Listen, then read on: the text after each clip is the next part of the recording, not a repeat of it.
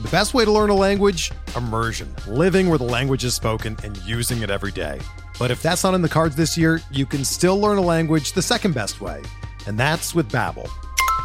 Be a better you in 2024 with Babbel, the science-backed language learning app that actually works. Don't pay hundreds of dollars for private tutors or waste hours on apps that don't really help you speak the language. Babbel's quick 10-minute lessons are handcrafted by over 200 language experts and help you start speaking a new language in as little as 3 weeks.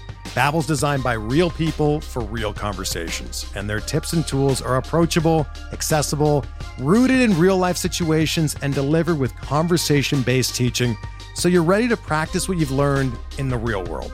Here's a special limited-time deal for our listeners. Right now, get up to 60% off your Babbel subscription at babbel.com/Blue Wire. That's 60% off at babbel.com/Blue Wire, spelled BABBEL.com/Blue Wire. Rules and restrictions apply.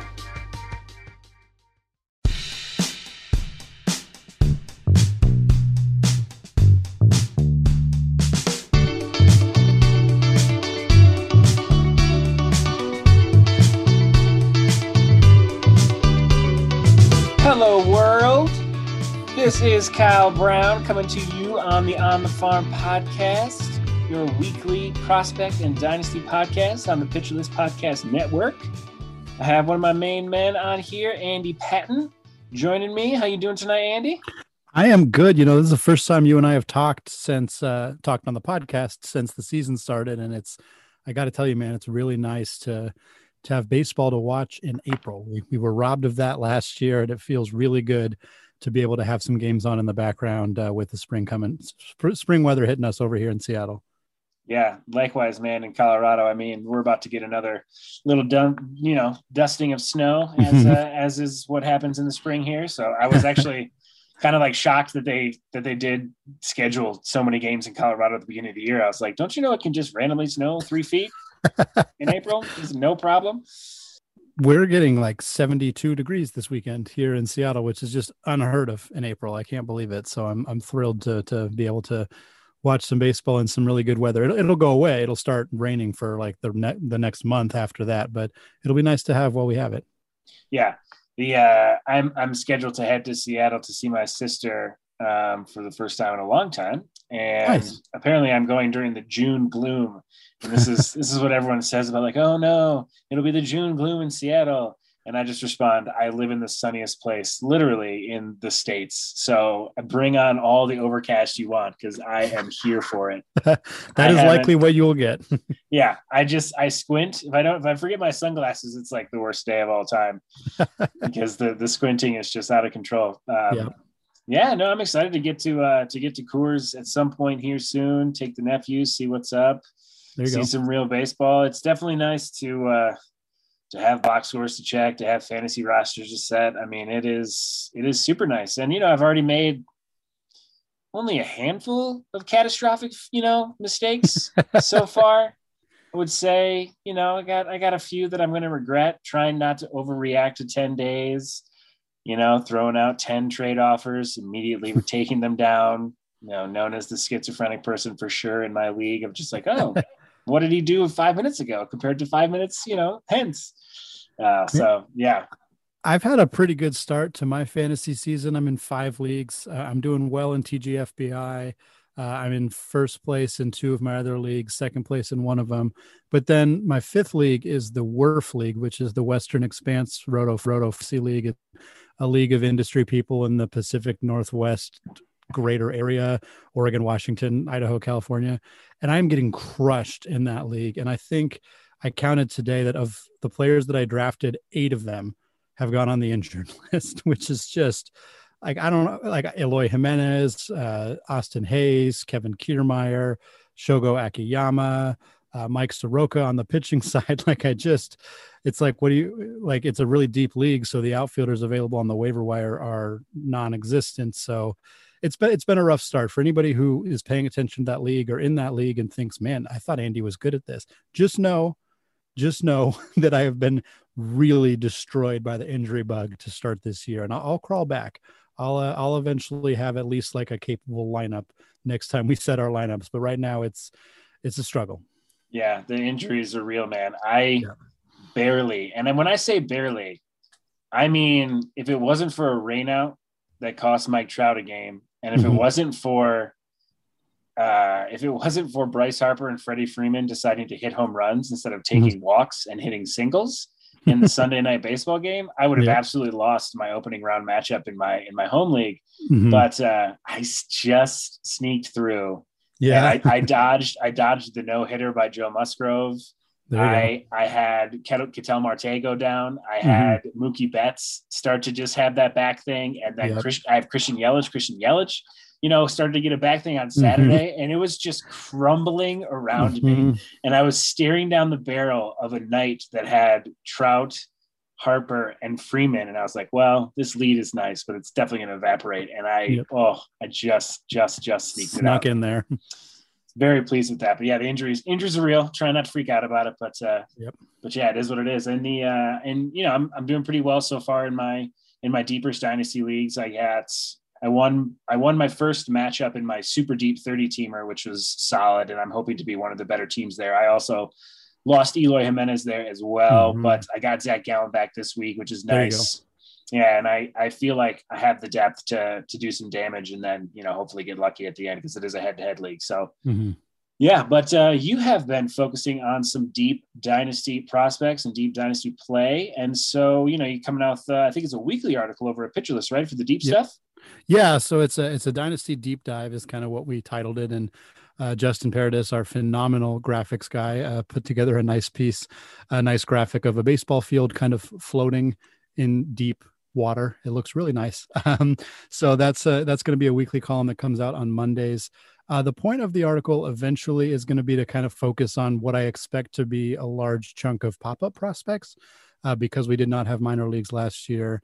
I think there's going to be a lot of prospects who are kind of quietly developing behind the scenes with swing changes or pitch mix changes or what have you, who we don't know about because they weren't at the alternate site, or we don't have video of them at the alternate site. And so when the minor league season starts, we're going to see these guys who were very much unheard of outside of the deepest fantasy prospect hounds, who are going to really shock a lot of people. And I'm really excited to get to kind of dig into those guys and talk about players who, when I write about them, are maybe very, very underutilized or under rostered in even like deep Fantrax leagues, who I think might end up actually surprising people because they underwent some of those changes. But for now, since it's a weekly column and the minor leagues haven't started, I'm kind of focusing on other pockets of players that I think tend to get overlooked in fantasy circles a lot of the time, just to kind of discuss a few players that I think like, hey, like I would roster that guy, or I do roster that guy. And I think it's kind of surprising that he's only owned in 10, 12, 15% of leagues. So that's kind of the gist of those articles, at least for the first 6 weeks or so that I'm writing them before we get a chance to really start looking at some minor league numbers and some surprising pop-up guys.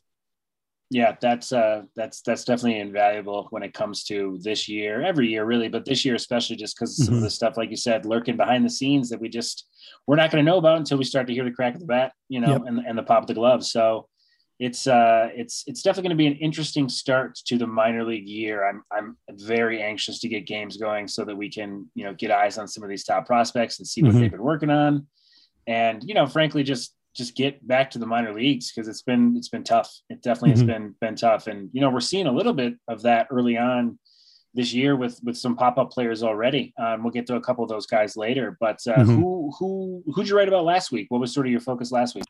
Yeah. So the first article that I wrote was about Jahmai Jones, second base outfield prospect for the Baltimore Orioles, longtime Los Angeles Angels farmhand guy, second round pick back in 2015.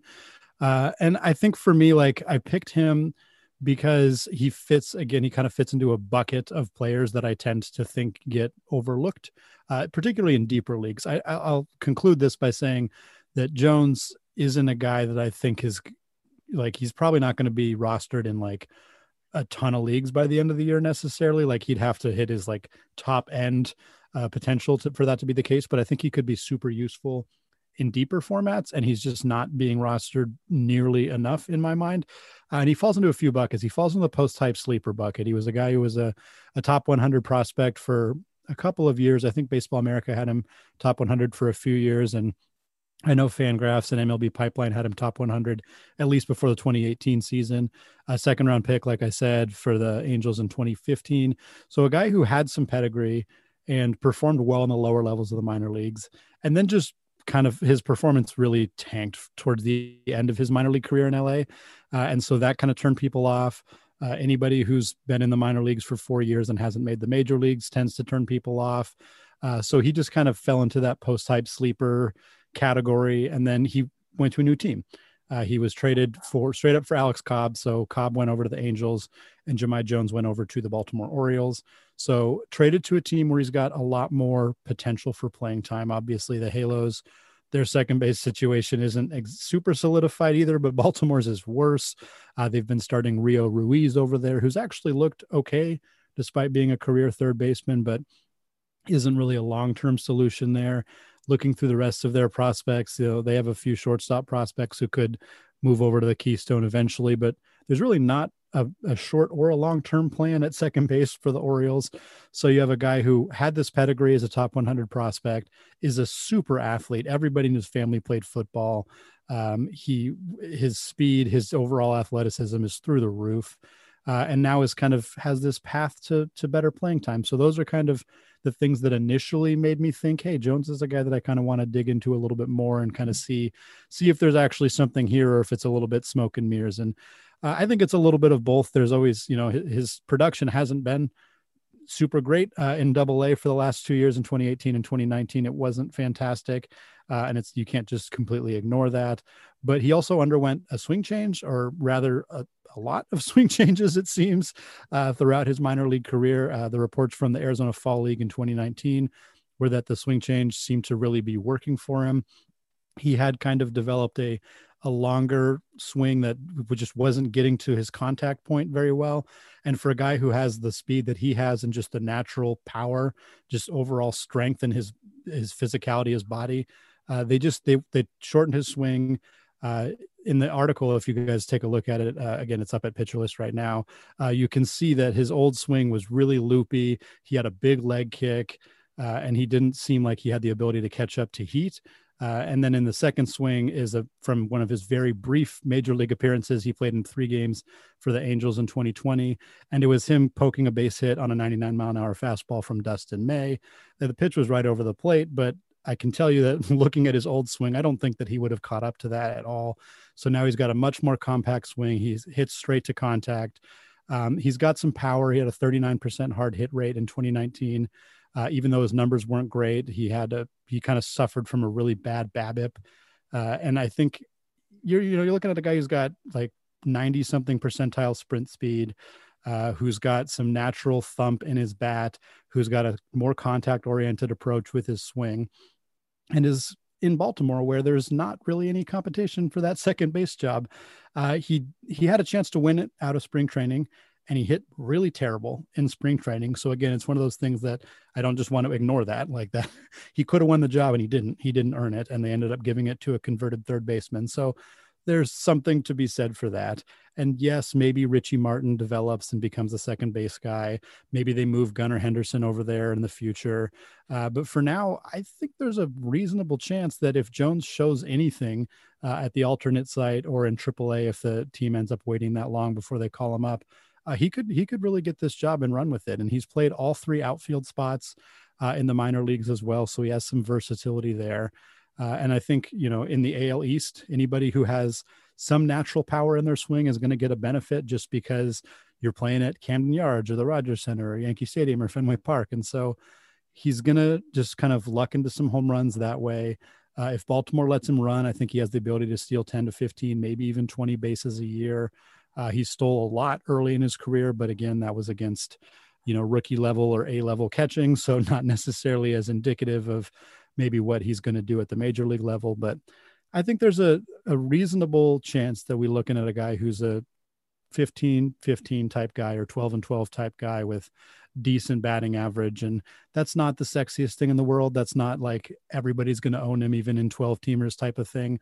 But if you're in a deeper dynasty league, a 30 teamer or even 16, 18 teamers, I'd absolutely think about having Jahmai Jones on my minor league slots or just on my bench in general, depending on your format, because I think there's like the floor is fairly low, but I think even then, like he's going to be a utility infielder probably at worst, like just because of his ability to play multiple positions and his overall athleticism. And I think the chances of him being a low end regular at second base are honestly pretty high. And so it was fun to get a chance to kind of look at him and dive into the swing change and all the other stuff that he's gone through and kind of come out thinking like, yeah, this is a guy that I would be pretty comfortable with in those deeper leagues or those AL only style formats. For sure. The swing change game can be real interesting because it's, you know, and the Angels are known to be one of those organizations that gets players to mess around with their swing if they think that, you know, and they have a lot of, they also, maybe it's, I'm not sure, you know, cause and effect here, but they also the Angels seem to be attracted to the natural athlete type of player, you know, the Jordan Adams, the Joe Adell, you know, all those guys, you know, even, who am I thinking of? Trent DeVoe, you know, they definitely seem to like starting with a base of athleticism first and sort of building up from there. And that can go super well. Obviously athleticism is not a bad thing, but it can also lead to, you know, the rawness and something that I see in Jones that, you know, I don't necessarily see in some of the other ones. They also changed the swing of Jared Walsh to great effect. So, you know, it can go super well when you start tinkering around. And something I see in Jones, which is nice, which you don't always see with the natural athlete profile, is pretty early on, at least statistically speaking, he seems to be able to, his approach is solid in the sense of his walk rate is above average and increases as he's getting older. His strikeout rate is not sky high. There's a couple of spikes in there. And I mean, yeah, the speed is obvious and he was able to nab, you know, like you said, some of it was against lower level, but you know, in 2018, he stole 11 bases in 48 games at Double-A. So you're starting to get into decent catcher territory there when it comes to speed. So, and, you know, the floor might be a little bit low, but I always like, if I'm going to be messing around with some sort of deeper player like this, I definitely like a walk rate over 10% and a K rate under 20% as sort of a baseline. And if the swing change is geared towards making more contact and he's already coming with natural athleticism and the contact abilities from the minor leagues, it's not necessarily something he has to learn like some other players do with sort of the natural athleticism and the big power. So the foundation is there. And if all that it takes to unlock it is the swing, that's fantastic. And maybe, you know, with, you know, and I think it's probably a positive move for him to go from Los Angeles to Baltimore for all the reasons you mentioned about the ballpark and stuff. But, you know, Baltimore is one of those organizations on the rise for me in terms of, okay, they lived in this world where, because they disagreed with labor laws, they decided not to sign players internationally. And they were trying to sign some free agents here and there. That didn't go well. But it just seems like they, with all that's happening that you're seeing with Grayson Rodriguez and DL Hall, and even, you know, even a guy like coming up this year, like Zimmerman and you got Michael Baumann in the minor leagues. And I like what they did with Henderson. You know, Henderson's one of those prospects that I'm very much looking forward to seeing what he actually does when he's able to put his newfound getting to his massive power and crazy launch angle and exit velocity stuff into real-time games. That's going to be huge. Anyway, I like the move from Baltimore because there's a heck of a lot of opportunity in Baltimore. Yeah. And I think, you know, you touched on the plate discipline, which I kind of didn't really mention, but I do think is a strong suit of his. He's posted good walk rates throughout the minor leagues. Like you said, it's gotten up as he's gone to higher levels. So certainly something that I think could be a positive factor for him as well. And the swing change helped him make more contact, but making contact wasn't really a huge issue for him. He's only posted one season with a strikeout rate above 23%. And that was at Double-A in those 48 games, and it was only 24%. He struck out 28% of the time in the major leagues, but that was literally 3 games, so we're not going to count that.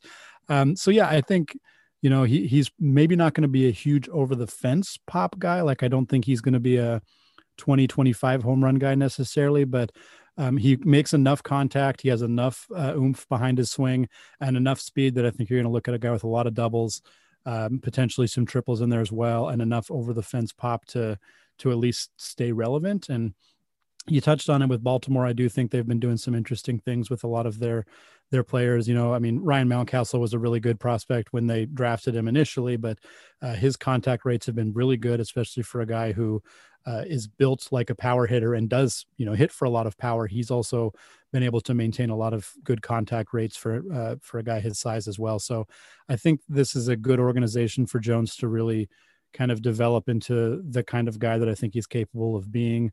That, you know, low end regular who does a little bit of everything, some power, some speed, some decent average. He's probably more of an OBP play for those who are really thinking about rostering him in dynasty leagues. If you count batting average, I'm not as confident he's going to help you out there. He hasn't proven to be super good in that realm, but a guy who hits 260 with like a 335, 340 OBP doesn't seem out of the question. And if he's getting double digit home runs and steals, those deeper fantasy formats, that's a guy you absolutely want to have on your roster, especially if he has second base and outfield eligibility. You know, the versatility doesn't only help him get at bats at the major league level, but it helps to make him more rosterable in fantasy formats as well. Yeah, no, absolutely. Anyone getting over 10 steals per year with a decent on base percentage, you can play multiple positions.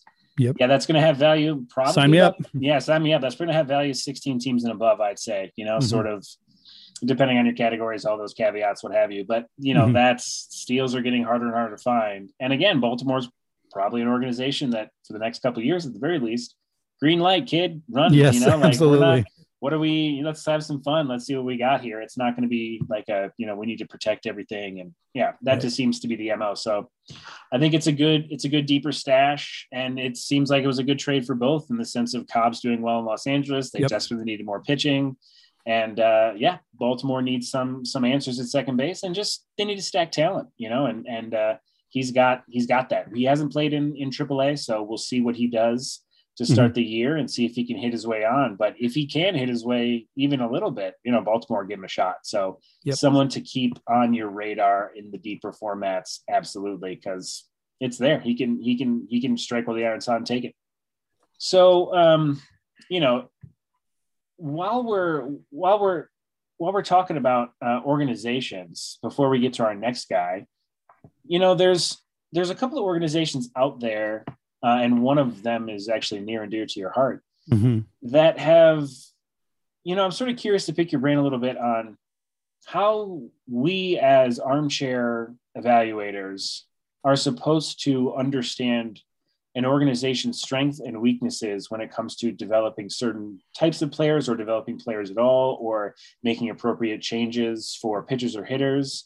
You know, one of those organizations is Seattle. And you mentioned it when the last time we talked on the pod about Gas Camp. And I'm just sort of curious as to, you know, I'm thinking just sort of painting with broad strokes. Seattle's been able to get a lot out of their pitching prospects and hitting prospects for sure. But I think they've been able to turn, you know, copper into gold, so to speak, with some of their pitching prospects.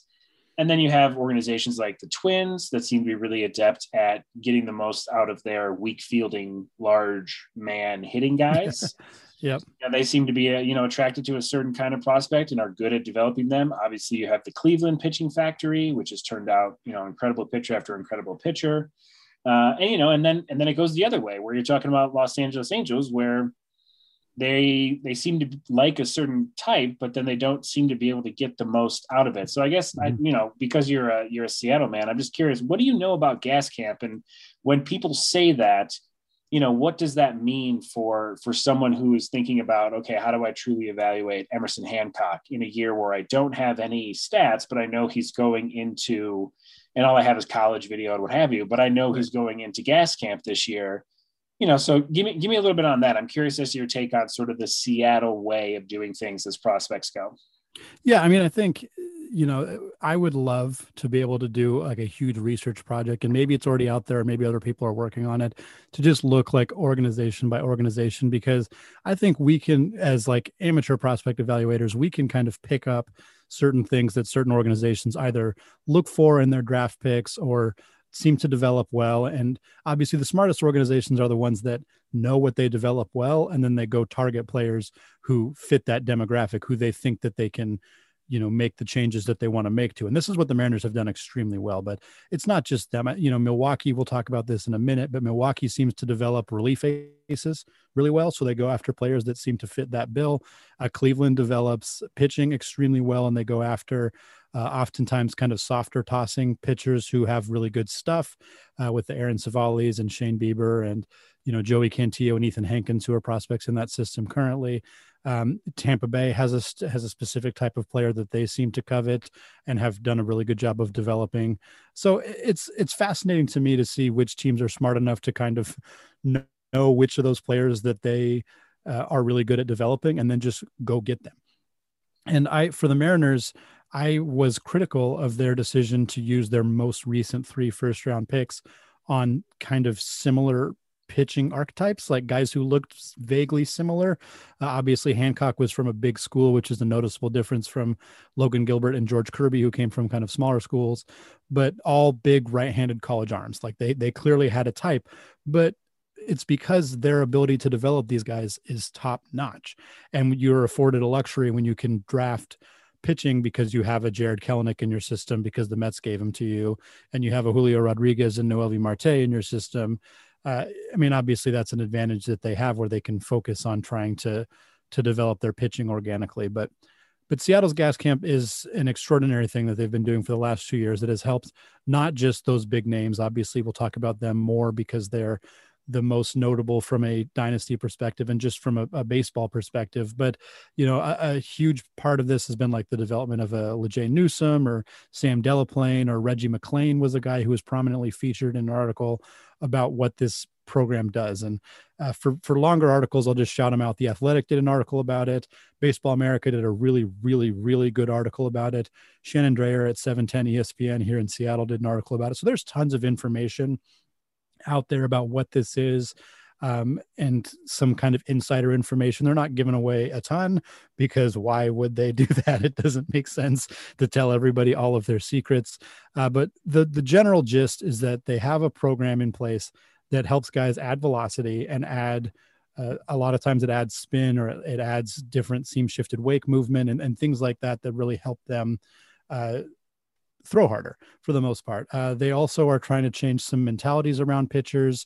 They want guys to attack the zone, command the zone a little bit more. They've changed some of the way that these guys approach their off-speed pitches. Again, Lejay Newsome was featured prominently in one of these articles because he had this idea of how he wanted to use his changeup. And when he came in, they said, no, we don't like the way that you're throwing your changeup. So they had him use it early in counts. They had it use him throwing it more as a strike instead of burying it in the dirt, things like that.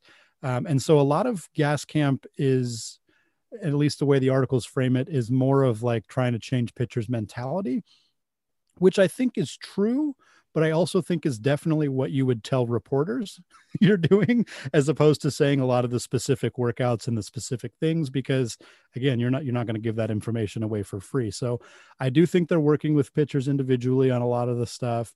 The main thing that has come out of gas camp for these guys is way, way, way more strikeouts. In 2019, the Seattle's AA team led the minors in strikeout to walk ratio, while their high A team led the minors in overall strikeouts. They just had the most strikeouts of any team in the minor leagues. So clearly it's working. They are trying intentionally to strike out more hitters. They're not pitching to contact. They're not trying to get first pitch ground balls. They are trying to strike people out. They're changing their pitchers' mentality around pounding the zone early and often, throwing with more velocity, throwing with more spin, and striking people out. And it's working. I mean, it is really working.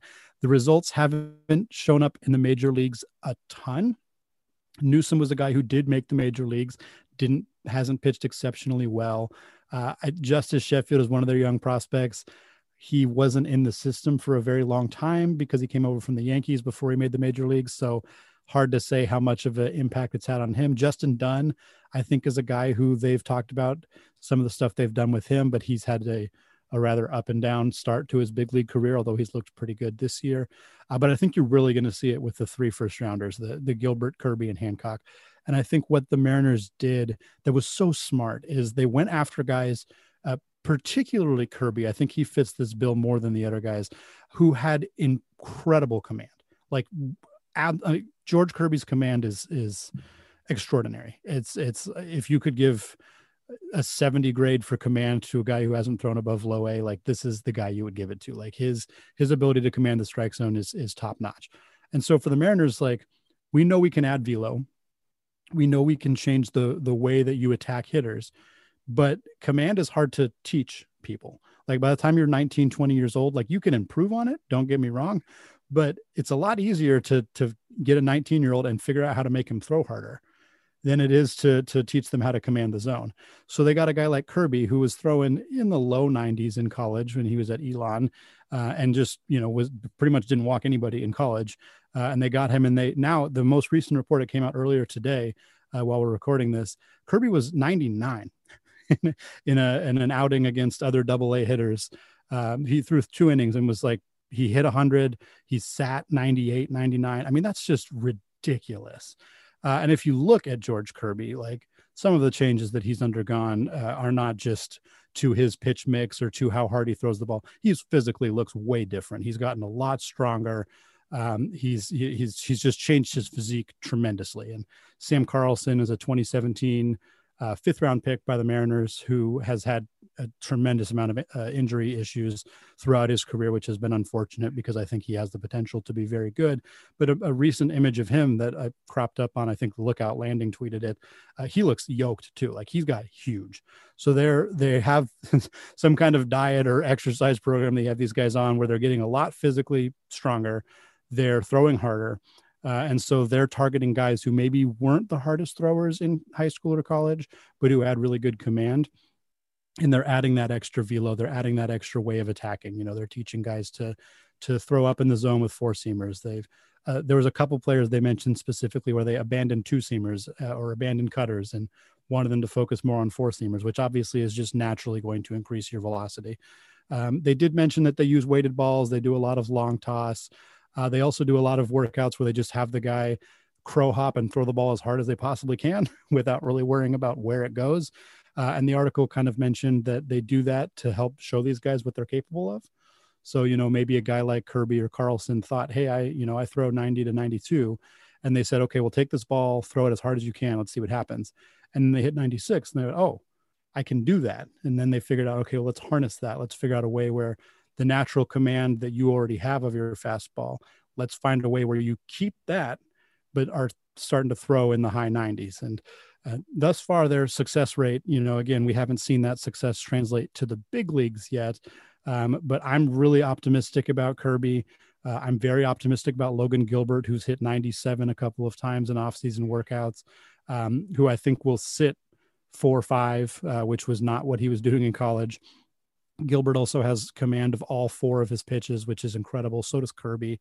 So you're looking at these 2 guys right here who have added velocity already, who have not seemed to lose command that we've seen. Again, without minor leagues last year, our data on them is a little bit old, which is important to note. If everybody in the Mariners system, all of a sudden their walk rate spikes, then maybe we have some issues with Gascamp. But until that happens, we're kind of operating under the assumption that this is really seeming to help a lot of these guys. And Hancock, again, we just don't know. He has not been there as long.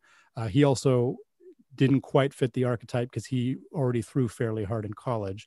So, I'm curious what exactly they'll do with him, whether they will add a lot of velocity or whether it'll be more about just firming up his secondaries. But he's already a pretty complete pitcher. He was obviously a guy talked about going first overall in that draft before he slipped to 6th or whatever it was that the Mariners took him at. But I think that this system is really working. It's helping them develop a lot of relievers as well.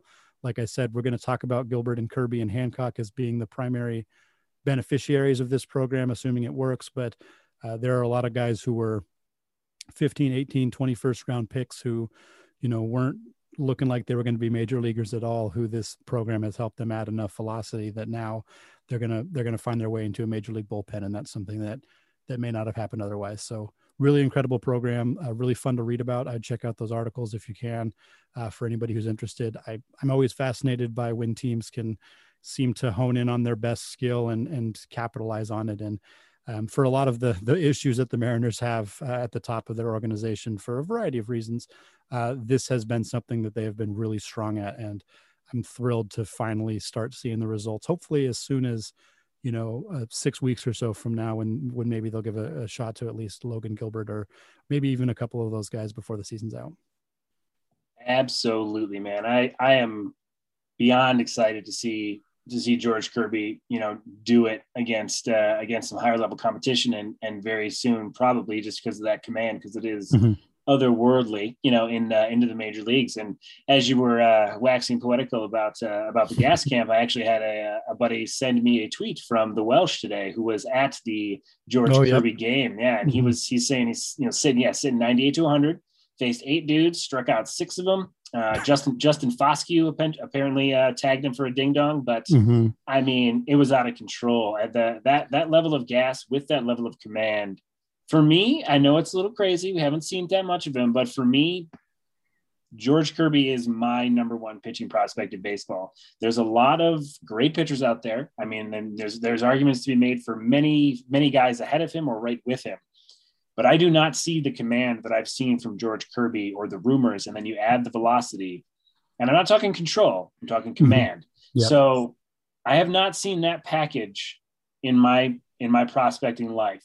And I'm young to the prospecting game when it comes to these things. But that to me is something that I really, he was one of my favorite guys before adding the velocity, but with this velocity, I don't know. It really could get out of control, like just completely out of control. So I'm all in on what the Mariners are doing. I'm certainly all in on George Kirby. And yeah, I mean, I watched when I signed on with Pitcher List, I did a little Pitcher List at night situation with Nick Pollock when he was going over a couple of starts and checking out some pitchers. And one of the guys we checked out was Justin Dunn, and he was, throwing 89. Yeah, throwing 90 maybe tops. And now I've seen Justin Dunn early on this year. Granted, the results haven't been great yet, but I've seen Justin Dunn at 94.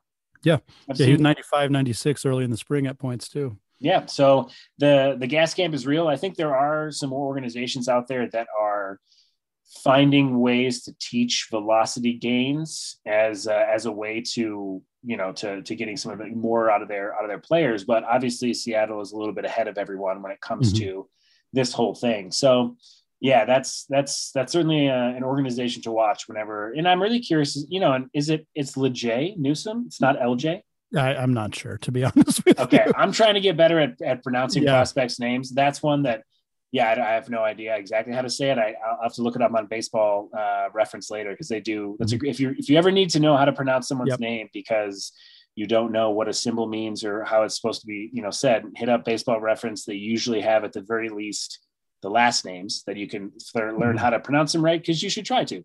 But yeah, LeJay Newsome, he was someone that I was checking out before he came up, just because I love control, I love command, I love dudes that can operate with a killer changeup, and his minor league numbers were great.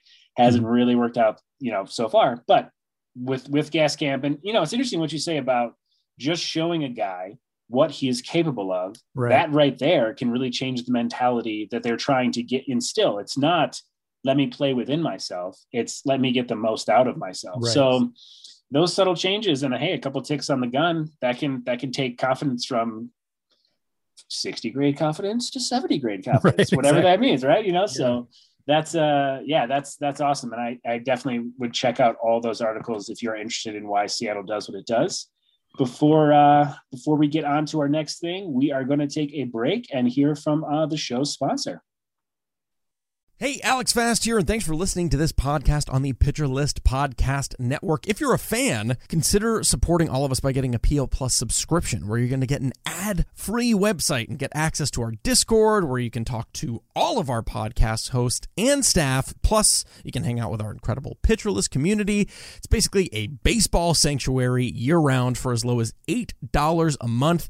You can sign up at pitcherlist.com/plus, and you're going to get your first month free with promo code podcast. Also, don't forget to check out everything else we do as well, from YouTube videos, live streams, newsletters, off-season articles, TikToks, breakdowns, over 15 baseball podcasts on our network. We can't stop talking about baseball even during the off-season. So sign up for PL Plus today at pitcherlist.com/plus and use promo code podcast to get your first month free.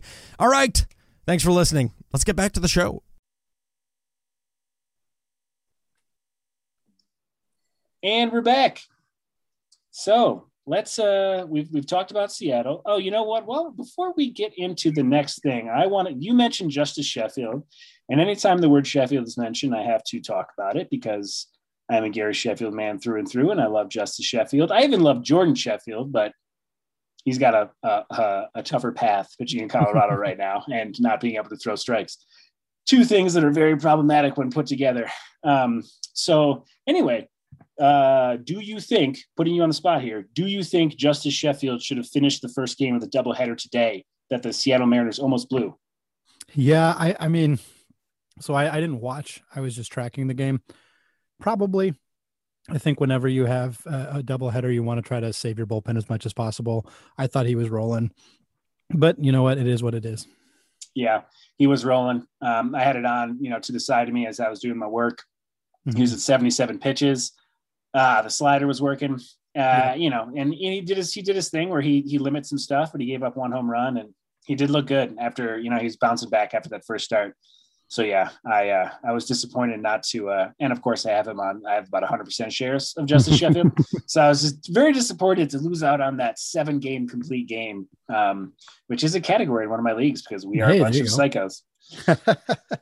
So we will go from Seattle and we will head to the middle of the country and check out Milwaukee, who, as you mentioned previously, has a pretty good track record for developing. I mean, hey, they've actually been developing some starters well and getting a lot out of fastballs and how to use them and teasing a little bit more velocity and pitch mix with Corbin Burns, all that stuff. But the reliever stuff, I sort of wanted to zone in on a little bit because you have a guy that I believe you're writing about in the upcoming week's article for Pitcher List. We all know about Josh Hader. We all know about Devin Williams. In my opinion, we will pretty soon know about Antoine Kelly because I think unless the changeup really materializes, he's also looking like another person who might turn into sort of a power reliever with what he can bring fastball wise and what Milwaukee might get out of it. But the guy you're talking about, you're writing about next week is Drew Rasmussen. So why don't you give me a little bit on him and give me a little bit on the Milwaukee system in general? Yeah, well, I also would throw in Freddie Peralta, who's been phenomenal to start this season out of the bullpen as well. It's been crazy. Milwaukee, it's very interesting, and I don't have as much intel as I do on the Mariners, obviously, on what they're doing, but you touched on it, like they seem to be really, really good at developing fastballs. like that's a really strong point of what they're capable of doing.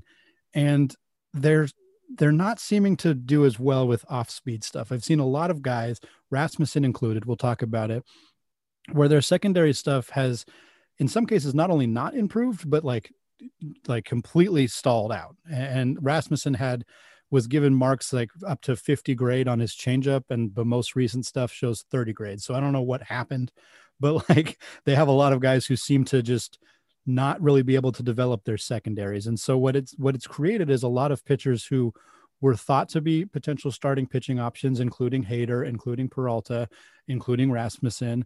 I think Williams is kind of always thought of as a reliever, but I know all those other guys at one point or another were thought to be starters, and the secondary stuff isn't coming together. Williams is obviously an exception because his secondary stuff is phenomenal. And Peralta and Hader have good secondary stuff. They just don't have multiple good secondaries. And I don't know whether it's just the type of player that they're trying to draft or go after, whether it's a weird coincidence, or whether they really do just lack the developmental system to help these guys with some of their secondaries. I don't know all of the details there, but it seems like it's hard to imagine it's a coincidence that they have so many pitchers who seem very similar to each other. And Corbin Burns is obviously kind of disproven that. He looks like a legitimate frontline ace starter, top 5 fantasy pitcher type of stuff, the way he's been pitching this year, which is top 5. Just sneaking that in, top 5 in. I love it. I mean, it's hard to deny with the first couple starts. Obviously, we're really early in the year. I'm a big Corbin Burns guy. I'm going to take a quick tangent because I like telling the story. When I was a grad student at Seattle University, I went to a lot of their baseball games. I work with their baseball team a little bit, and I would write down names of players. I started the idea of writing down names of players who I saw, who I thought, hey, that guy looks pretty good. And I started it, And the first name that I wrote down was Corbin Burns. He was at St. Mary's, and the first 5 pitches of the game were 93-mile-an-hour fastballs right on the black. And I was like, wow, you don't see a guy do that at this level, that we're talking mid-major college baseball level, in February in Seattle when it's 30 or 45 degrees out. So I was like, that is notable. I'm going to put his name down in a note. And then I completely forgot about the note. Just I never did it again. There were other guys that I saw that I thought were good, and I just forgot about it. And then like a few years later, I saw the note and I was like, wait, this guy's good. Like this guy at that point, he was like a top 65 prospect in baseball. And, he wasn't I don't remember exactly where the Brewers took him in the draft, but he wasn't expected to immediately be a top prospect. And then he shoved in the minor leagues and became a top prospect. And it was a very kind of surreal moment of like, I probably just got lucky that he just happened to be the name that I wrote down, but I was like, oh, maybe I was onto something. And Seattle U, 2 years later, while I was shortly after I graduated, I overlapped for 1 year with Tarek Skubal, who was at Seattle U, and he didn't look that good the year that I overlapped, but he obviously got really good in college and was a 9th round pick by Tigers and turned into, one of their top prospects and a guy who's in their rotation. So got really lucky with a couple of guys that I got to see while I was a grad student in college there. But the Brewers, it's kind of a weird development thing. Like a lot of their pitching prospects, I'm not super thrilled about. I do like Kelly. I do think you're right. He looks much more like he's going to be Josh Hader than he's going to be David Price, which were the 2 comps that were put on him when he joined the Brewers as a 2nd round pick. But Rasmussen's the guy that I want to talk about here. Also a Pacific Northwest college guy. He went to Oregon State. He was really, really good at Oregon State. I didn't go see him in person, but I got to see a lot of his games on TV and heard a lot from people who went to the games and saw him. He was outstanding. He was really, really good while he was there. And then he got drafted by the Rays. He had Tommy John surgery and missed most of 2016 with Oregon State. He had Tommy John surgery. Then he pitched well towards the end of the year.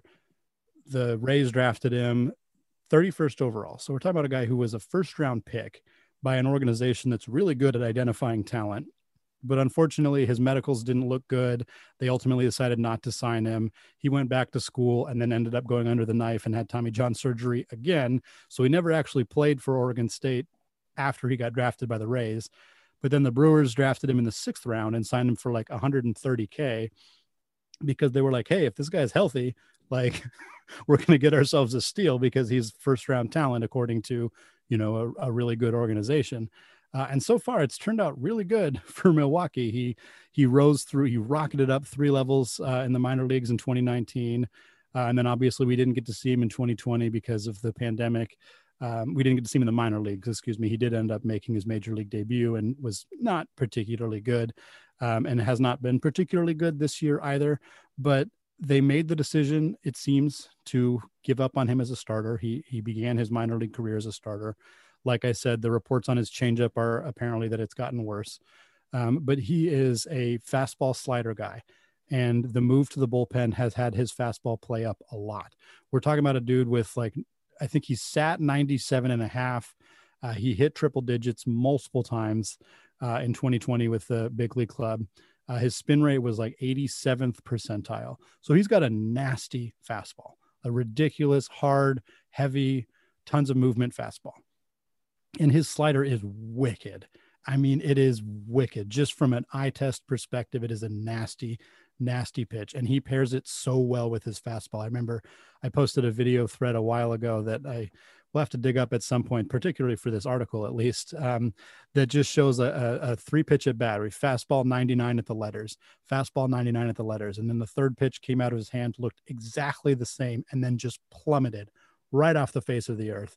And the guy swung right through it. And it was some double-A hitter. I was like, they don't have a chance. Like there's no way that you can hit that. So another guy that, again, with for me, from a fantasy perspective, since this is a dynasty fantasy podcast, I think there needs to be more research done on the efficacy of these kind of multi-inning, not closers, but high strikeout relievers. And we've started to see them grow in popularity, in part because less teams have secure closers. So you might as well get a guy who's going to give you really good ratios and might give you 9 saves just by chance. And obviously in Milwaukee, it's tough because Rasmussen is like at best third in line for saves and probably fourth in line for saves realistically. So he's going to be tough to roster in leagues that only count saves. He's probably a better fantasy asset in leagues that count saves plus holds, or leagues that count holds as a separate category, or K per 9 as a category. And he's got some walk stuff. You know, if we're talking about a guy who's, you know, any of my articles in this this particular column that I do are going to be guys who have some red flags. You know, if they don't have any red flags, they're not, you know, available in 90-something% of Fantrax leagues. But for Rasmussen, I think you're looking at a guy who totally fits the player archetype that the Brewers have successfully developed over the last 5 years. So there's little reason to believe that he won't develop similarly. His stuff is comparable to those guys. You know, he doesn't have the secondary that Williams has in his changeup, and his fastball isn't as good as Hader's. And that's not a knock on him. It's more of a fact that Hader's fastball and Williams' changeup are two of the best pitches in baseball, but he's not that far behind with the slider that's filthy, with the fastball. He's got a curveball that he can kind of get over the plate too. I think he'll probably throw that less and less now that he's a full-time reliever, but I've always liked Rasmussen. I liked him back in college. I think he fits what Milwaukee does best from a development standpoint. And I think I think he's going to be really good. I'm not super confident it'll be right away. Like, I don't think he's going to turn it around and be Devin Williams in 2021 type of thing, but there's little doubt in my mind that he will be a above average multi-inning middle relief guy. And in certain fantasy formats that holds a lot of value. Yeah, no, I mean, it's going to have more and more value, like you said. I just think, you know, we're going to hear of a lot more. Speaking of organizations that get a lot of other pitchers, we're going to hear a lot more stories in the coming years, like TJ Antone. Mm-hmm. Yeah, we're going to hear a lot more stories of like, hey, this guy's amazing. We're getting a bunch out of him. We're just not going to turn him into a 6-inning guy. We're going to be totally fine with him being a 3-inning guy, 2-inning guy multiple times a week. Mm-hmm. And that's what it's going to be. And we'll have a couple of frontline starters, but we don't care about them getting to 5 innings necessarily. You know, the Astros are doing the thing where they're piggybacking 4 innings on 4 innings with their starters in the minor leagues. And they're probably going to translate that to the major leagues when some of those guys come up. So Players like Rasmussen and, you know, hopefully we can get to a point in fantasy, and there's formats obviously where, you know, you don't live and die by the save and the hold as a way to get value out of your relievers. A couple of the leagues that I play in is they just give a lot of value to strikeouts. And so that is sort of a way to combat, you know, the traditional way of playing fantasy and how it really devalues what is becoming on the actual major league game a much more valuable position. You know, the reliever is not just a failed starter. The reliever is, and it's not just a righty lefty matchup play. It is a specialized weapon, you know, in a lot of ways. And we're just going to see more and more of that. You know, you're seeing that's sort of what the White Sox are planning on doing right now with, at least for the time being, with Kopech and Crochet. Mm-hmm. Let them figure some stuff out, let them get comfortable. And if they turn into a 5-6 inning guy, great. If they end up being a 3-inning guy, that'll have a bunch of value. We'll work around that. And, you know, that's what a Dallas Keuchel's for, to start that game for them so they can come in and just slam the door for a couple innings. Yeah. Well, and that's what like to tangent on to a completely different player. That's what was kind of like, I had a weird emotional response to Luis Patino going to the Rays, because it really fits what I think Luis Patino is going to be really good at as a major league pitcher, which is like 3 to 4 innings of like filth and dominance. I don't know that he can withstand 5 or 6 or 7 innings. And again, he's really young, so maybe he can. But I think the Rays are a really good organization for getting the best out of Luis Patino, but it absolutely tanks his fantasy value in the majority of formats. I own him in an AL only dynasty league. I picked him up this year in our draft that we have with players who came over from the NL. And I'm really happy that I roster him, but it's a quality start league. And I'm like, he's really not going to be very valuable, which is really unfortunate because he's very talented. But it's like the best case scenario for Patino in this format, and it does count holds, which is helpful if he becomes like a multi-inning weapon, but he's more likely going to be either a starter who only goes 4 or 5, or the guy who follows an opener who goes 4 or 5. And it's like that doesn't help at all in fantasy. And that sucks because he's a really valuable real life baseball player. He's a fun player to roster in fantasy leagues. And it's just like leagues are not set up to properly value those players relative to what their actual value is as major leaguers. And, you know, it's just one of those things that until league formats dramatically change, which again, there are leagues out there that are different. You can find them. But for the most part, wins and quality starts, most leagues have one of those two.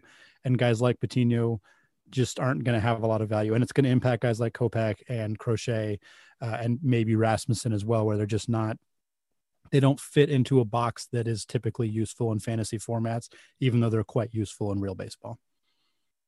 Yeah, it's very true. Hopefully fantasy baseball catches up a little bit because we're going to see more and more of these guys. And I like them, and they're super valuable and they're fun, and they K a bunch of dudes, and they throw crazy gas. So that's definitely the case. Well, thanks for everyone. Check out that article that is going to be dropping Monday of next week. Yep. Check that out on pitcherlist.com, and, you know, give Andy, Andy, where are you at on Twitter? What's your Twitter? You can follow me at Andy Patton PNW. Andy Patton PNW. I'm sure he'll post it there. So get on that. We are going to change gears just a little bit. I want to talk about a couple of players that are young and making some waves at the major league level, a little bit out of nowhere for both, a couple of different stories. And, you know, it's early in the season. We haven't had a lot of baseball in the last couple of years. So we need to figure out, are these guys the next Chris Shelton? Or are they, you know, legitimate people that you need to be focusing on? So the first one, and on another podcast on the Dynasty Guru, I said that I didn't think he was going to be very good, and all he's done since then is hit home runs, and he hit another home run tonight, and that is Akil Baddoo, who was a Rule 5 pick this year for the Tigers, coming from the Twins. The Twins decided that they were done with him, and, you know, Rule 5 is what it is. You're definitely, I'm sure you don't want to give away Rule 5 players, but right. Hey, that's part of the system. And, you know, the Twins are stacked in the outfield, especially when it comes to hitting. So Akil Baddoo hit his 4th home run tonight. He's hit some home runs off weak pitchers. He's hit some home runs off good pitchers like Aaron Savale. And, you know, he stole a base. He's got a triple. He seems to be putting a charge into the ball. And he's, you know, they're starting him more and more. And I mean, you know, he was sort of you know, this happens to a lot of Rule 5 guys, but I don't want, obviously he's not, right? I mean, even this little stint is something. He was sort of a failed, maybe a flopped prospect, or someone who didn't realize his full potential. And obviously the major league team had decided he wasn't worth protecting at the very least. So that tells you something right there about what the Twins felt. And I guess, you know, the more I watch Baddoo, the more I watch him bat, the more I watch him sort of battle at the plate and get pitches to drive and continue to drive them, the more that I am inclined to believe a little bit. And he's also going to chip in a few steals, it seems like, you know, when it comes to the fantasy side. So if Akil Baddoo turns into a little bit of what we were talking about Jahmai Jones is going to be, which is decent home runs, decent walk rate, a couple of steals chipped in, maybe, you know, not a terrible average. What right now are you in or out on Baddoo? What have you seen? What do you like? What do you not like? Yeah, I mean, it's hard not to like, for sure, what we've seen so far. I mean, I identify as a Tigers fan in some capacity. I grew up in the Pacific Northwest, so I've always been a Mariners fan, but my dad is from Detroit, so I kind of rooted for both teams. And I was intrigued when they made this move, when they picked him up. I remember hearing kind of whispers about Baddoo back in like 2017. Shortly after he got drafted, he was a supplemental pick by the Twins, his 74th overall pick in the 2016 draft. So he had some pedigree. Like, you know, you don't get drafted that high unless, you know, there's something interesting about you. But I remember hearing those rumblings. And then I think he just dealt with a lot of injuries in the minor leagues, I think was a big part of it. You know, he played 53 games in 2017. He only played 29 games in 2019. He did put together a full season in 2018 and a pretty good season. He had 11 home runs and 24 steals in Single A. So it was a little surprising to see the Twins not protect him. Maybe they were more concerned about the injury stuff. Maybe, like you said, they just thought that a guy who literally only had 29 games above high or at high A. He'd never played at Double A. He'd only played 29 games at high A. And he was just 20 years old. I'm guessing they thought, you know what, there's no way somebody's going to take him in this draft and roster him for the entire year. It's not going to work. And they were wrong. I think it would be at this point, it would be very surprising if the Tigers returned him. He would have to really fall off a cliff. And while I don't think he's going to be this hot for the entire season, because that would be ridiculous, I'm inclined to more or less buy into what we've seen out of Baddoo. Today's home run was a 450-foot bomb off of Zach Greinke, who didn't look particularly good, but my word, 450 foot, 109.3 exit velocity. That's the hardest of his career. So we're talking about a guy who can hit the ball 110 miles an hour. He's got 92nd percentile sprint speed. So, when we talk about power speed, like, I mentioned Jahmai Jones as a power speed guy. He doesn't have the power or the speed that Baddoo has. And so this is a guy who could really, really light it up in both categories. Now, he also strikes out a ton. And I think that's probably the biggest thing that his major league profile is shielding from us right now. As of this conversation, he has struck out in 24% of his plate appearances, because he struck out today as we're recording this. And up until today, he was striking out in less than 20% of his at-bats, and that's not going to hold at all. He struck out 30% of the time in high A. Again, 29 game sample. But 30% of the time in high A. He's never hit at double A. He's never hit at triple A. He is not going to be a sub 20% strikeout guy at the major league level at all. He will probably settle in around 30, would be my guess. And I would love to be wrong. I would love for him to have developed some more contact skills, some better plate discipline, things like that. But even just a quick look under the hood here. He's got a 38.3% swing rate, and a 19% strikeout rate was what we had before today's game. Those don't line up. If you're swinging and missing, if you're chasing out of the zone about 40% of the time, you're likely going to be striking out a lot more than 20% of the time. So we're going to see a strikeout rate come up probably to 30 something percent. The walk rates, I'm thinking, will also rise. So that is a benefit for him. He's only walked about 4% of the time on the season so far. And again, all of this is with the caveat that it's a minute, tiny sample size. So his walk rates in the minor leagues were much better. He walked over 10% of the time for the most part. So we're probably going to see more walks. We're definitely going to see a lot more strikeouts. I think the power is pretty real. He's got, 4 home runs through his first 8 games. That's not a sustainable pace, but imagining him hitting 25 home runs this year, if he stays healthy, is absolutely within the realm of possibilities. Borderline likely that he could get up to 25 home runs, even in Comerica Park with a allegedly not as juiced baseball. Speed, I think, is definitely there. I mean, again, I take minor league stolen base numbers with a pretty massive grain of salt. There's a lot of indication that they don't necessarily carry a lot of weight in terms of how good a guy is going to be at stealing bases at the big league level. But the Tigers have been generally willing to let their guys run. He does have a 92nd percentile sprint speed. So 25 home runs, 10 steals with a 35% strikeout rate and maybe like a 240 batting average.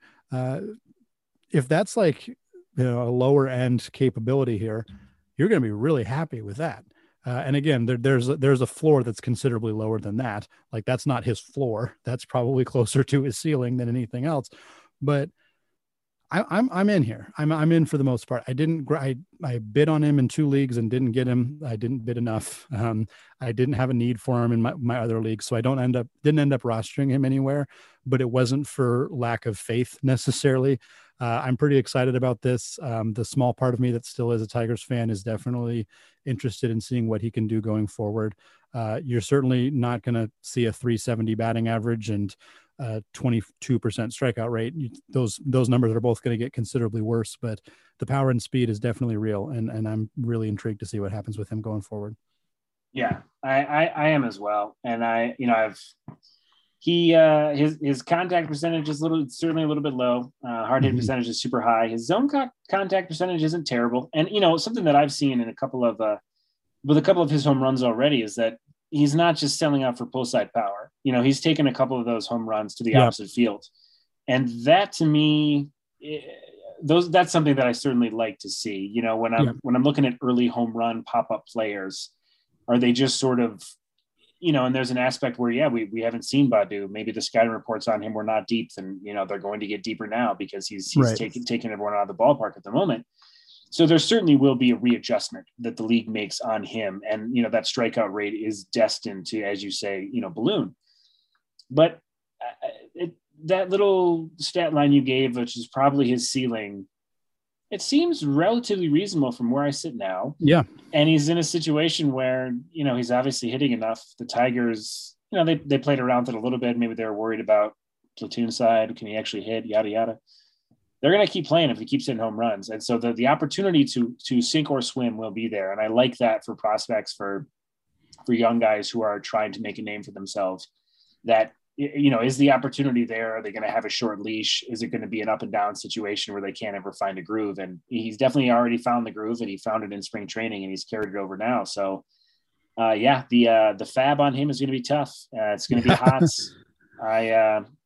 We shall see exactly how it materializes for the rest of the year, but the power and the speed should be there. Yeah, the walk rate, I agree, should go up. He showed some pretty good walk rates in the minor leagues. And so I think that 4.8% that he's doing right now, he's just having fun, man. He's just swinging for ding dongs out there. Yeah.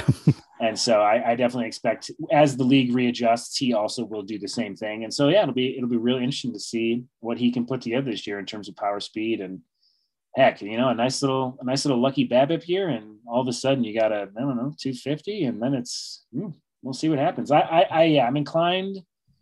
I mean, I know last week I was a different person, and I'm a different person every second of every day, but I'm inclined to at least buy in on Badu, get him for free if you can. Don't freak out and trade for him, and whatever. But right, he's more than likely for guys who are just picking guys up. He's probably going to be free and available. If your fab ran yesterday, you might not have been able to get him, or the day before, you may have had to pay up. But it'll be a nice wait and see. And hey, if it keeps going on for a month, maybe you can actually flip him for something that's a little bit more stable, consistent, and known. But hey, that's just how I play the game.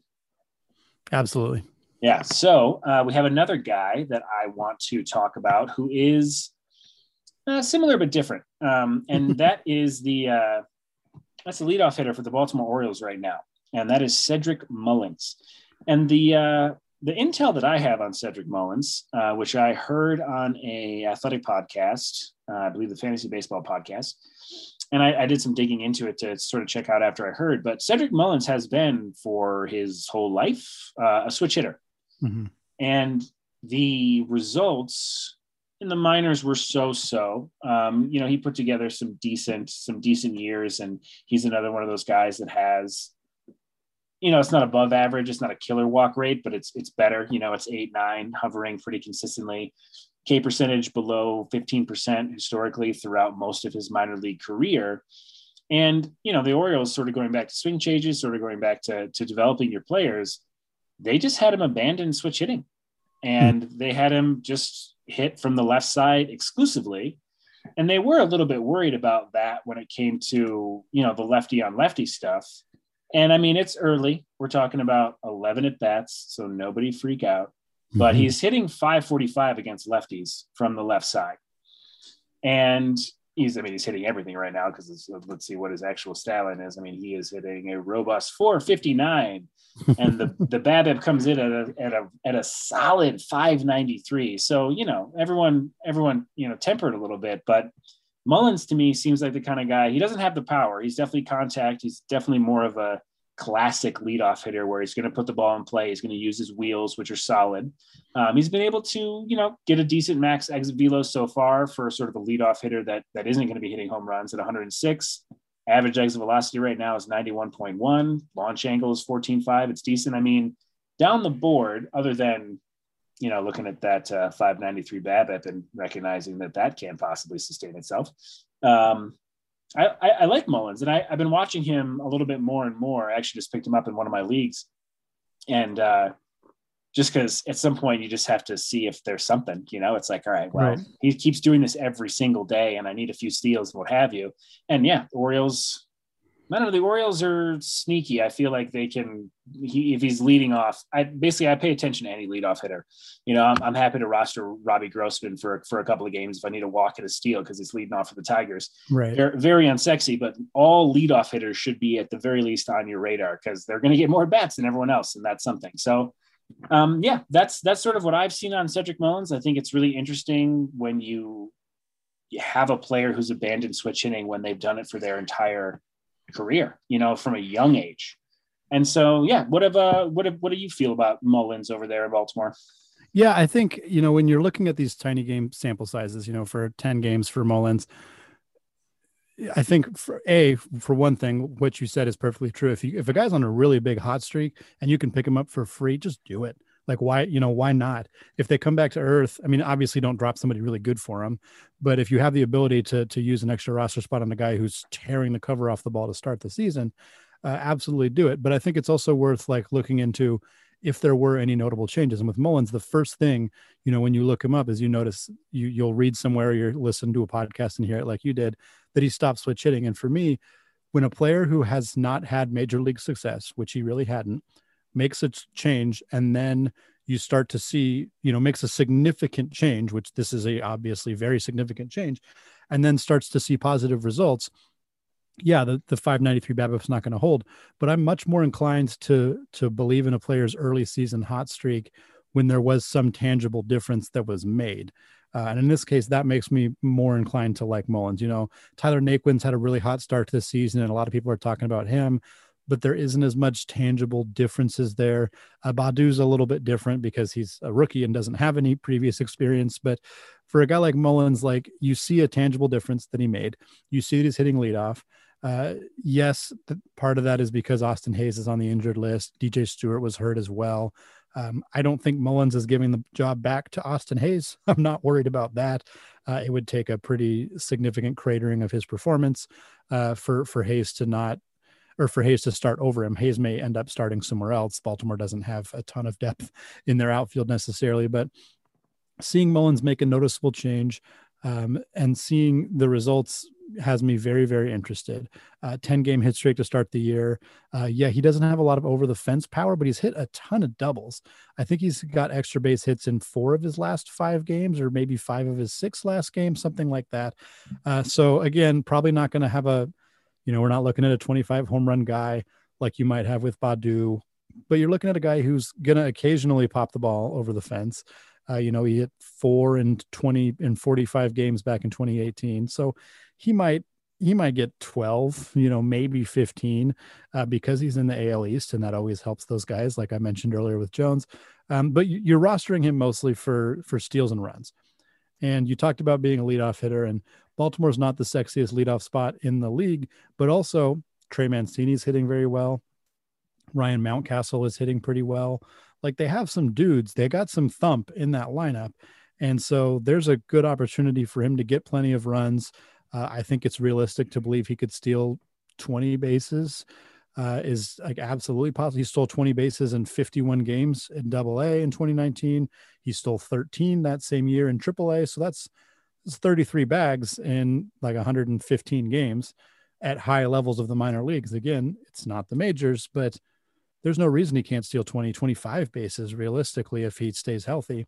So in the climate we're in right now, where steals are so difficult to find, if you got a guy who's not going to kill you in the other categories, and outside of power, Mullins he's not going to kill you in batting average. He's maybe not a great on-base percentage guy. I think his walk rate right now is considerably higher than it'll probably end up at. But if he can walk, 7.5% of the time, give you a decent on-base percentage, steal 25 bags, score a lot of runs, you don't really care that he does not hit in home runs. Like, if he's your 5th outfielder, that is fantastic. Like, that's extraordinary. So these are 2 guys. Normally, is it legit kind of conversation after 10 games? A lot of the time, the answer is no.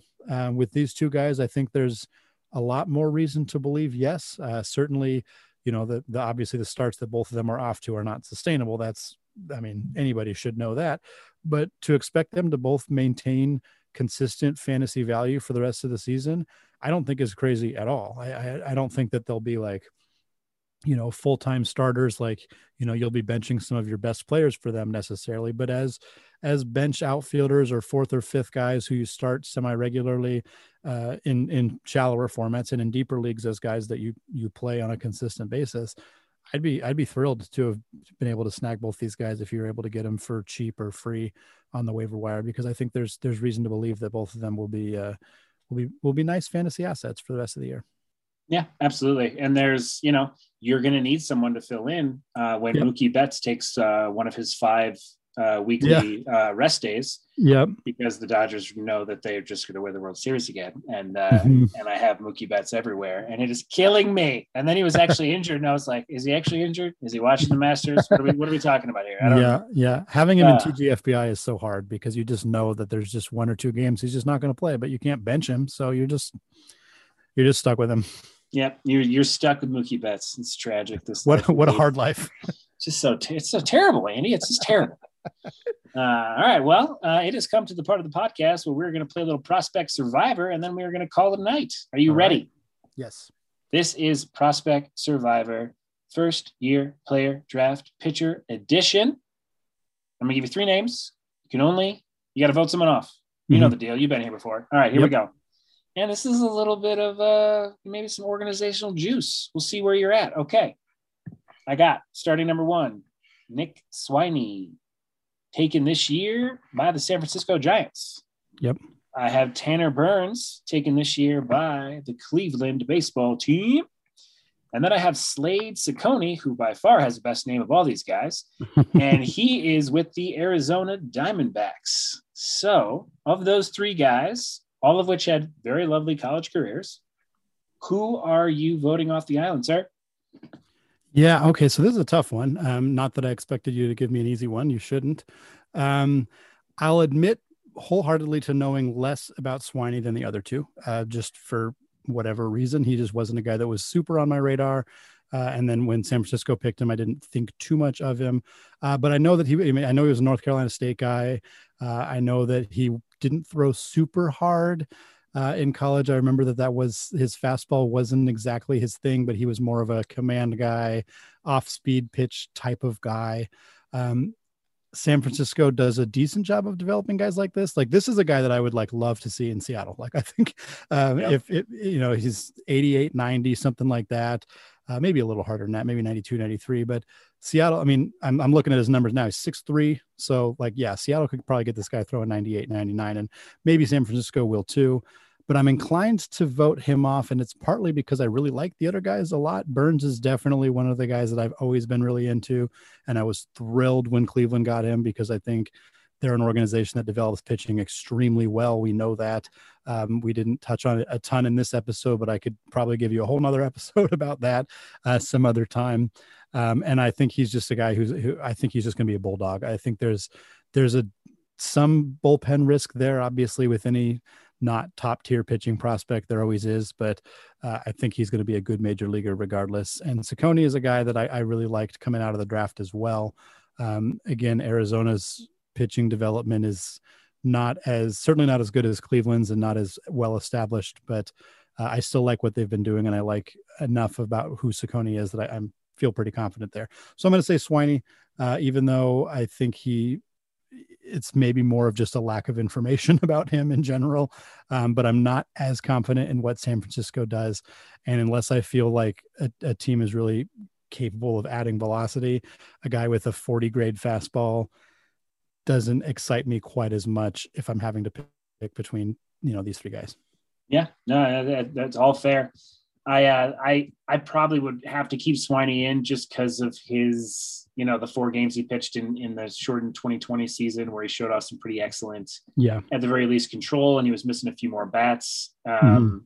Yeah, so he's just kind of the profile that I like, and he played in a decent conference. The ACC is solid, and sure, the strikeouts were there. So I guess it would have been, I would have loved, as I can say every time for every player, I would have loved to see that full 2020 season when he got into conference play and was really able to test his mettle against some of the other ACC teams. But that sort of that 1.9 walk to 9 that he showed in the beginning of the 2020 season, that's going to keep me in. And then, Tanner Burns, I totally agree. Love him in the best organization possible for his profile. Can't say enough good things. Go get him. Definitely take him. I have him as many first-year player drafts as I could this year. Mm-hmm. For me, the guy that I'm probably voting off is Slade Cecconi. Mm-hmm. And the only reason I'm voting him off is just the stuff is clearly there. He definitely has. I believe it's a fastball and a slider combination that both grade out well above average. Mm-hmm. The issue with him is the knock on him anyway, is that he might have issues going deeper into games and that he's not, exhibiting as much control as the other two pitchers on this threesome are. So those to me, if there was one of those things, and I can't really remember too many pitchers in the recent memory that Arizona has done an amazing job with. And I feel like, I guess maybe you could say Zach Gallen, but a lot of that cooking that sort of came half baked already from Miami. Right. And, I don't know, Zach Gallen also looks like he just knows what he's about. Oh, he was back today and looking fresh. Yes, he was. Ooh, the hair was flowing. The glasses were on. The strikeouts were falling. It was, so good to watch him pitch and throw all his breakers. Anyway, I'm getting off track. My guy, I think that I would vote out is Cecconi, just because I do sort of worry maybe he's going to turn into one of those 2-3 inning relievers types of guys because he has the power stuff, but he can't put it together for 4, 5, 6 innings. And I don't love Arizona's organization. I agree with you on San Francisco. It's sort of in the middle. I don't want to say it's bad. I don't want to say it's good. When it comes to, recent memory of development for their pitching prospects, but I don't know. Arizona, I guess I just don't trust Arizona as much. And then there's already sort of that weird red flag stuff. So for me, it would be Cecconi, but I think Swiney is totally a reasonable answer. And yeah, Burns is not going anywhere because he just looks like he's going to be another one of those Cleveland guys that just gets every single ounce of potential out of everything he does. So yeah, that is Prospect Survivor this week. Well, it has been a good night of prospects, sir. And, so you got the Drew Rasmussen deep dive coming out. You got anything else you're working on anywhere else that we should want to plug? Yeah, I do the weekly stash articles. They come out on Saturday and Sunday. Saturdays is a weekly article on the 10 hitting prospects to stash.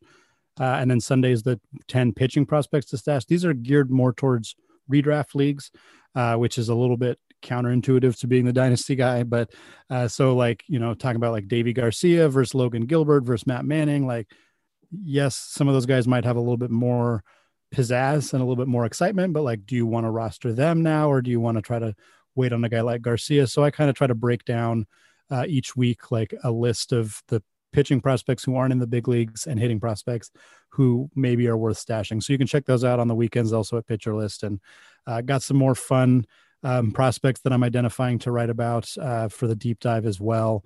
And then, like I said at the beginning, once the minor league season starts, I'm really excited to start writing about guys that as of right now, I've probably never even heard of. And that's what makes this so fun. Absolutely. I cannot wait to watch that minor league baseball TV, do some scouting from the armchair, and check out some guys that we have not seen in a very, very, very long time. Yep. Yeah, absolutely. Well, on that note, we will call it. You can catch Andy on Twitter at Andy Patton PNW. Right? Mm-hmm. Yep. You can catch me on Twitter at Caught Looking with a V instead of a U. Hit me up there if you want me to talk about anything specifically on the pod. You want me to look into a player for you. You want to have the Dynasty team look into a player for you. You got Dynasty questions, hit me up. I'm very available and happy to answer with whatever knowledge I have. Let's not remember that I've already made catastrophic mistakes this year. I won't do that to you. That's just my own psychosis. And yeah, you can catch the pod at On the Farm PL. You can catch all the Pitcher List pods at Pitcher List Pods, and we got a bunch going on. I'm going to take this moment in time to remind everyone that I beat Dugout Study Hall 8-1 in the Pitcher List Podcast Network League this week. No thanks to Trevor Huth, who did nothing but sleep. And sort of with that, we will close it out, man. Thanks for coming on tonight, Andy. Had a blast. Yeah, thanks, Kyle. Thanks for having me on. I always appreciate it. Absolutely. And goodbye, world.